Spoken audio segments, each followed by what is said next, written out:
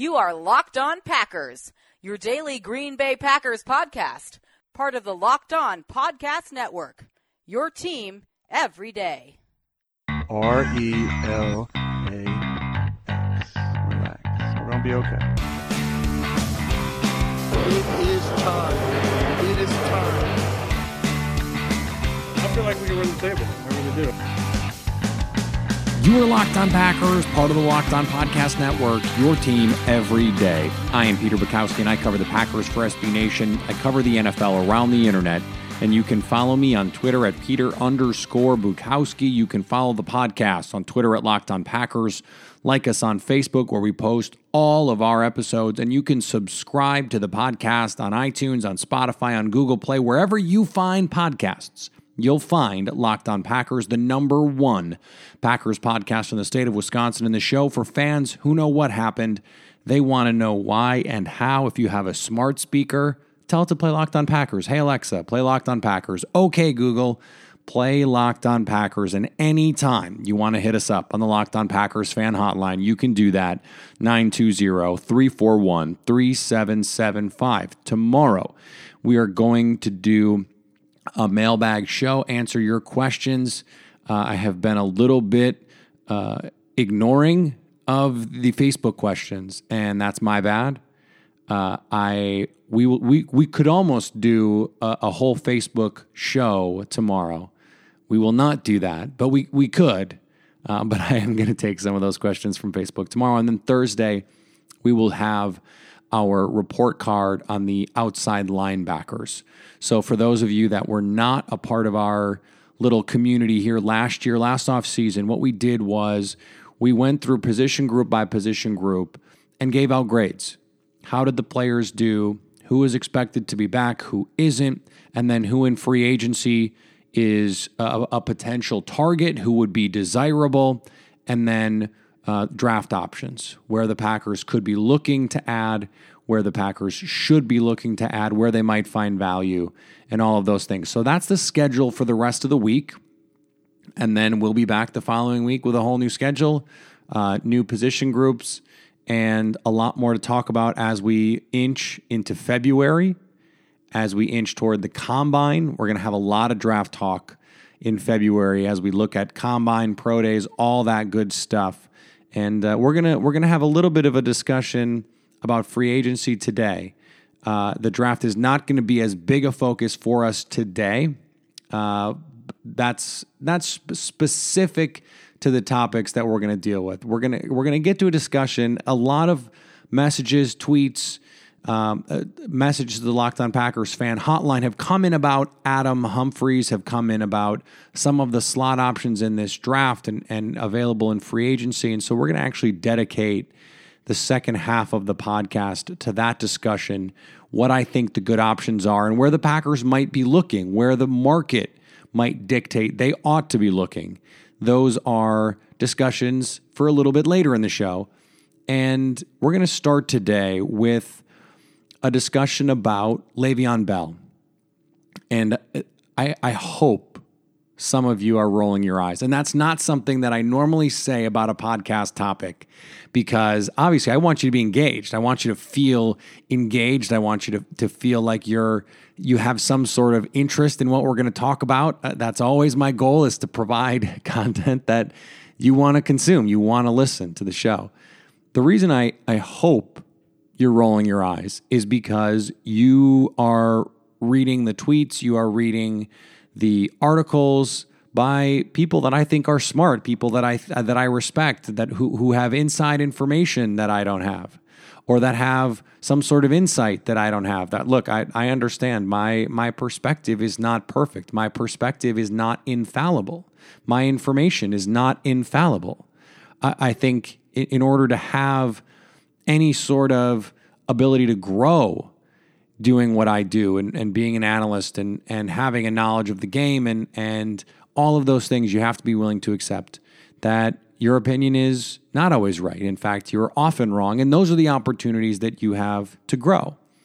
That said, I want you to be rolling your eyes as you read this stuff, because you understand not only are the Packers not going to pursue Le'Veon Bell, it would be the prudent decision to not pursue Le'Veon Bell.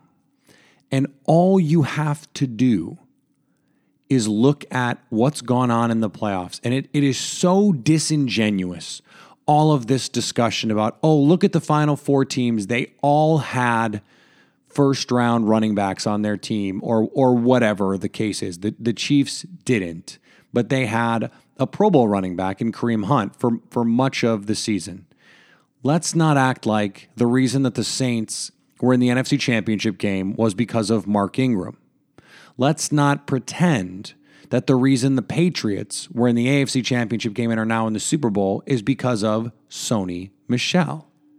And we can take this a weird step. It would have seemed a month ago or even just a few weeks ago.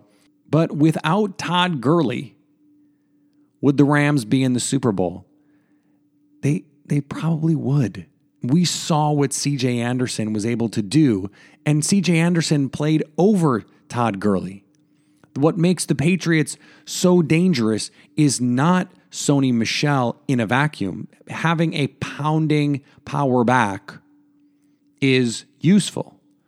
But then you can bring in Rex Burkhead, and he can do things in the passing game. He can give you a little bit something in the run game. You have James White, who they turned into the most targeted running back in the league, who matched his own record for receiving by a running back in the playoffs. James White is not a high pedigree running back. He is not an expensive free agent. The most replaceable player that is impactful on a roster is running back. We see it every year. The Packers got useful players in the 4th and 5th rounds. And in previous years, Deshaun Wynn was a 7th round pick. Ryan Grant was an undrafted free agent that the Packers got for a song. It is not difficult to get these guys and come in and be impactful. Kareem Hunt, 3rd round pick. Alvin Kamara, 3rd round pick. You don't have to spend the kind of money that Le'Veon Bell wants to have a productive running back. The Steelers proved that in saying, hey, Le'Veon Bell, if you want to chill, our offense is still going to be really good because James Conner can do your job. And we look back and history has told us, it has shown us, when D'Angelo Williams got all of the carries and the touches that Le'Veon Bell got, he was nearly as productive. This is a replaceable asset. So you don't go spend $8-10 million on that player. And he wants 12, 14, 16. He wants to be paid like a receiver. He wants to be paid like Odell Beckham. That's not going to happen in Green Bay. And frankly, it shouldn't happen anywhere. And the idea that this is something that the Packers have to at least explore, they just don't. They don't. Because it doesn't make any sense. And Zach Cruz tweeted this. He did a comparison. Le'Veon Bell in 2017, he had 321 carries, 1,291 yards, 9 touchdowns. So that's 1946 total yards, 1,946 total yards, 11 touchdowns, 4.79 yards per touch. Aaron Jones and Jamal Williams in 2018, 254 carries, 1,192 yards, 11 touchdowns, 1,608 total yards, 12 touchdowns, 5.2 yards per touch. More touchdowns, more efficiency per touch. And although they aren't as big an impact in the passing game, when they touched the ball, that's actually pretty remarkable considering that means that the bulk of their efficiency is coming from the run game. The Packers do not have a problem with productivity from the players in the run game. Their problem with the run game is that they don't rely on it enough. They don't stick with the plan. They don't continue to run the ball. And too often, Mike McCarthy has treated the run game like this other thing. It exists on its own. What Matt LaFleur does is he takes the run game and says, we're going to use this run game and it's going to set up everything we do. And even if we don't have 25 carries, we might have 18, we might have 20. We are going to use that run game in as many ways as we can that is useful to us. So play action and getting the defense to think we're doing one thing when we're going to do another. That is what smart teams do. That is not what the Packers did. The problem with the run game is not the quality of the personnel. The problem with the run game, especially the last few years, has been Mike McCarthy's inability to, or unwillingness to stick with it. And it's been the fact that in that offense, in that scheme, he simply did not marry the run game and the pass game with any sort of effectiveness or efficiency. And so while I do think there is some value in saying go into the draft and find a pass catcher, someone with a little juice that you can split out wide, and a linebacker or a safety has really got to worry about covering that guy, somebody that when you hand him the ball, he's a threat to take it to the house. I think that kind of player is useful, but here is how I feel about running backs. You draft them, you do not pay them. That is what running backs are. And we see it over and over and over. You can just allocate resources in a more efficient way than paying big-time money to a running back. You can find running backs. They are the one position in the league that in the way that no other position does really, they grow on trees. They really do. The running backs in the NFL grow on trees. And you know what doesn't grow on trees? Money. Well, it's made from trees, but it doesn't grow on trees. If you had a money tree, you'd really be doing something right. But if you could use a little extra cash, or you're interested in making some big time cash and you want to put your sports knowledge to good use, the truth is you got to check out MyBookie. I've been telling you about it for weeks, for months, because I trust MyBookie, and that's why I send you to MyBookie. Lay down some cash and win big today. They have live in-game betting, the most rewarding player perks in the business. And for you fantasy guys out there, you can even bet the over-under in how many fantasy points a player will score in a given game. When you go to MyBookie and you win, they pay fast. And right now, if you join MyBookie, they'll match your first deposit dollar for dollar. Just use the promo code LOCKEDON25 to activate the offer. Visit MyBookie online today. That's MyBookie. And don't forget to use the promo code LOCKEDON25 when creating your offer to claim the bonus, because at MyBookie, you play, you win, you get paid. Now, I got a lot of questions about Adam Humphries, or not even questions. When I talk about free agent receivers, when I talk about the Packers adding a slot receiver this offseason, the name that I get, I would say the most, really, is Adam Humphries, the Tampa Bay Buccaneers slot man.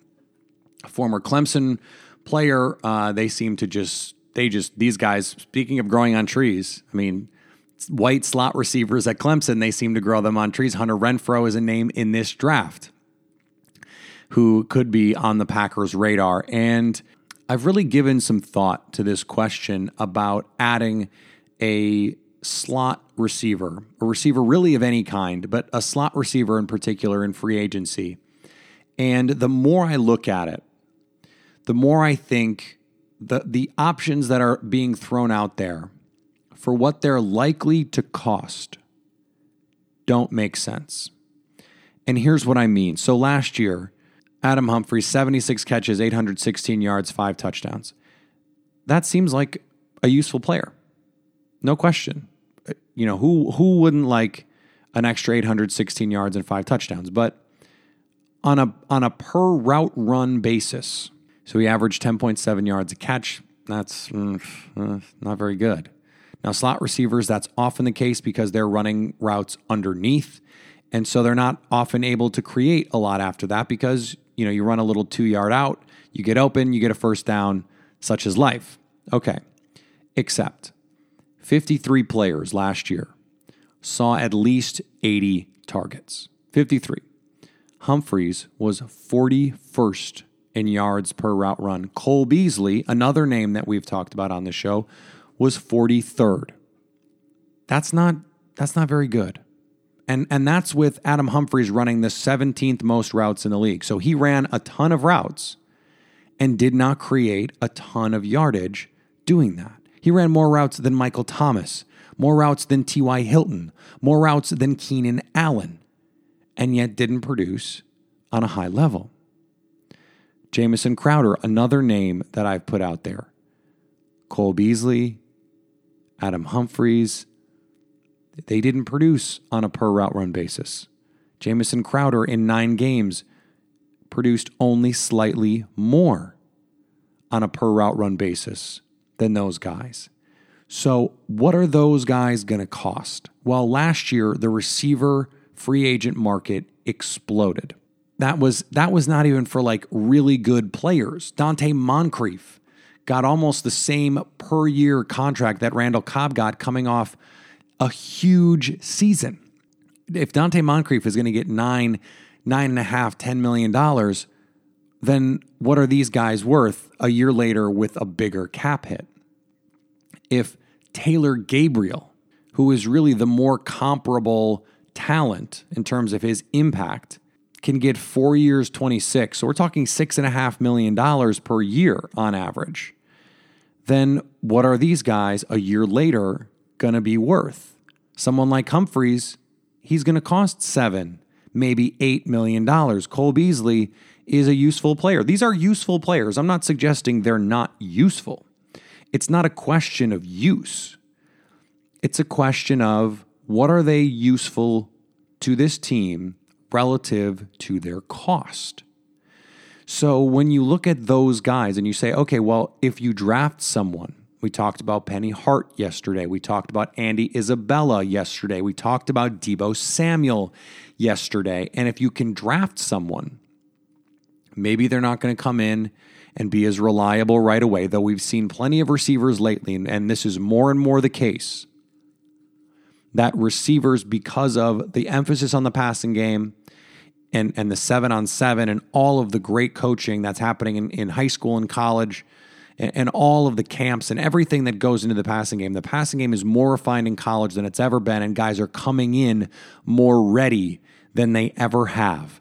You can bank on a rookie receiver being more productive in 2019 than you could even just 10 years ago. But if Randall Cobb does walk, and the Packers let him walk, and there's concerns about Geronimo Allison and his upside, if you're going to wade into free agency, then the play isn't for someone like Humphries or Beasley or Crowder at those numbers. I would not be interested in any of those guys at the Taylor Gabriel dollar figure. I just wouldn't. I don't think it makes sense for this team. They have other needs, other ways to spend their money that can make this team better. The same approach when you're talking about BPA in the draft, the guy that makes your team maximally improve. This is a concept we talk about all the time. The same way you look at that as a draft strategy, you have to take that kind of thing into account when you're trying to discern the value of a player in free agency. What are they worth to your team? How much better do they make you? It's hard to argue Taylor Gabriel made the Bears $6.5 million better, given what that $6.5 million could have brought them last year at another position of need. And for the Packers, if they're going to spend $6.5–7 million, couldn't that be better spent on a right guard? Couldn't that be better spent as part of a bigger contract for Landon Collins or Earl Thomas? Couldn't that money be allocated toward Anthony Barr or someone like that? And then you go into the draft and you snag someone, doesn't matter when, doesn't matter where, you snag someone. The bones of this passing game is still going to be centered around Davante Adams. And if you can get one of these rookies to pop, if Geronimo Allison can come back to be healthy, and you find that tight end in the draft, suddenly this offense has a lot to work with. But if you're going to go the free agent route and you want someone who's going to be worth that money because you're going to have to pay for them, then you need someone that can come in and be more than just a slot receiver, someone that can come in and be a legitimate wide receiver too, who maybe because of age would take a shorter term deal, someone who is extremely productive last year but was not someone that the team was going to return, so they traded him in the middle of the season to a contender, and he made huge plays in the playoffs. I'm talking about a player Packer fans are very familiar with, Golden Tate. And you look at the numbers and you say, well, Golden Tate didn't have a big year. He was slow to assimilate into the Philadelphia offense. But Detroit Golden Tate, so the guy that was running an offense that he knew, with a quarterback that he knew, with players that he knew, on a per route run basis, he was one of the best receivers in the league that first half of the season. His yards per route run, same as Juju Smith-Schuster, which is a mouthful to say and a tongue twister. Juju Smith-Schuster, one of the best young receivers in football, just above Brandon Cooks.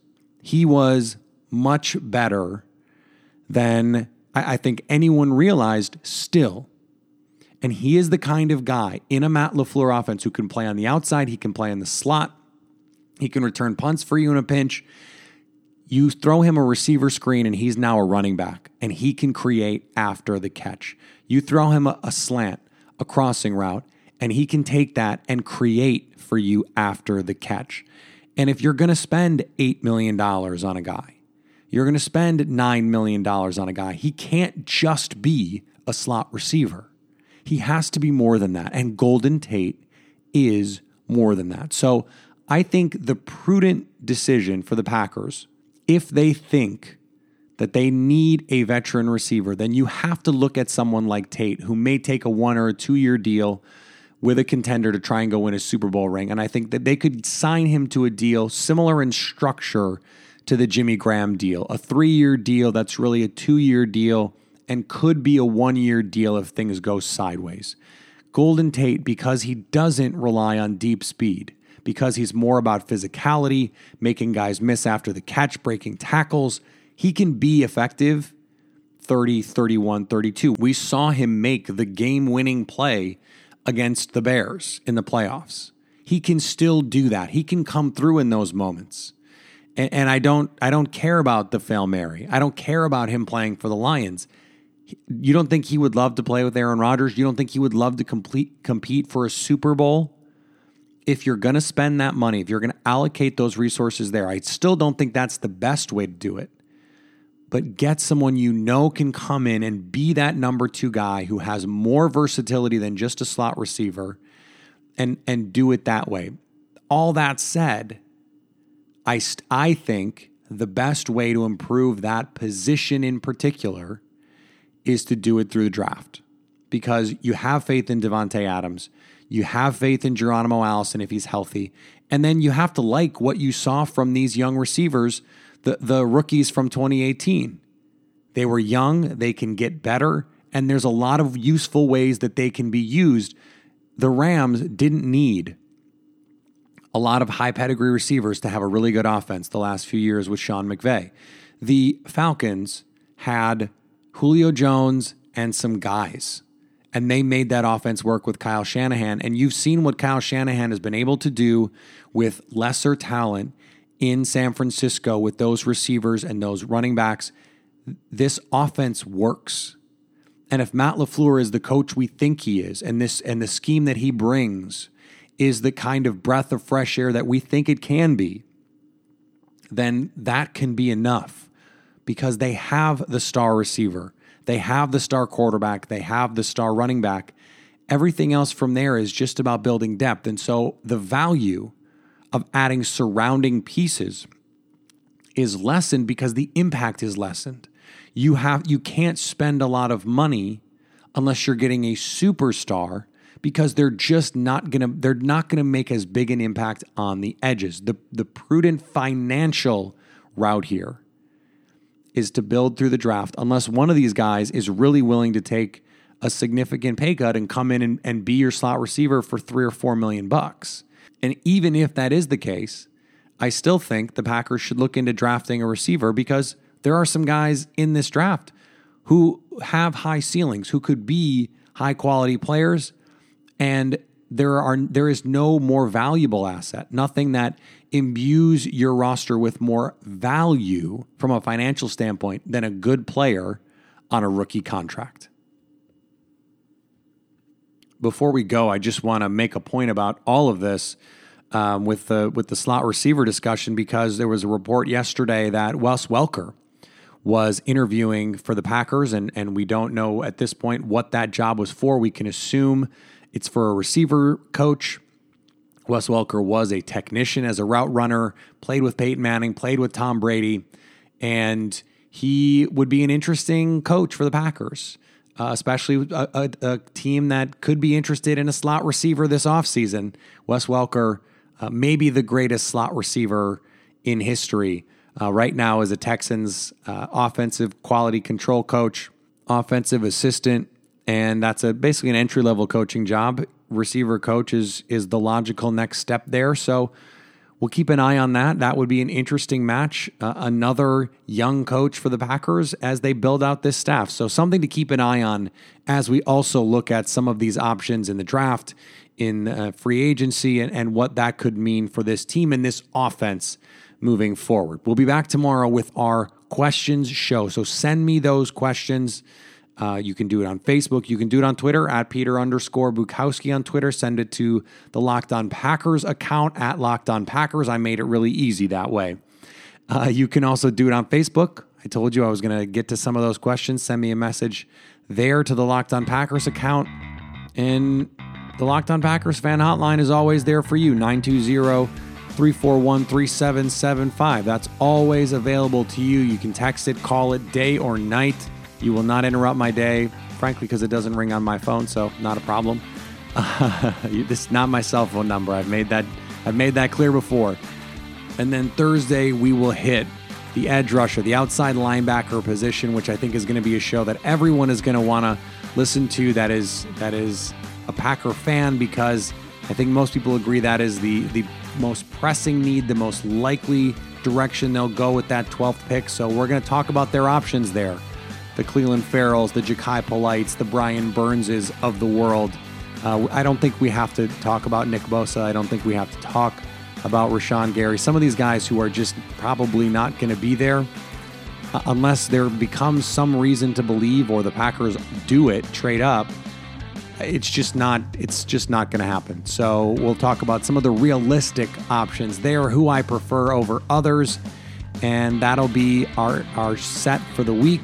Everything that you need to be a Packers fan in 2019. That's what we're doing here. And if I'm ever not providing something that you think should be provided, let me know. That's what all of these modes of communication are for. That's why I do the shows just with fan questions. I want to answer the questions that you have, provide you with the most information that you can have, so you can always stay Locked On Packers.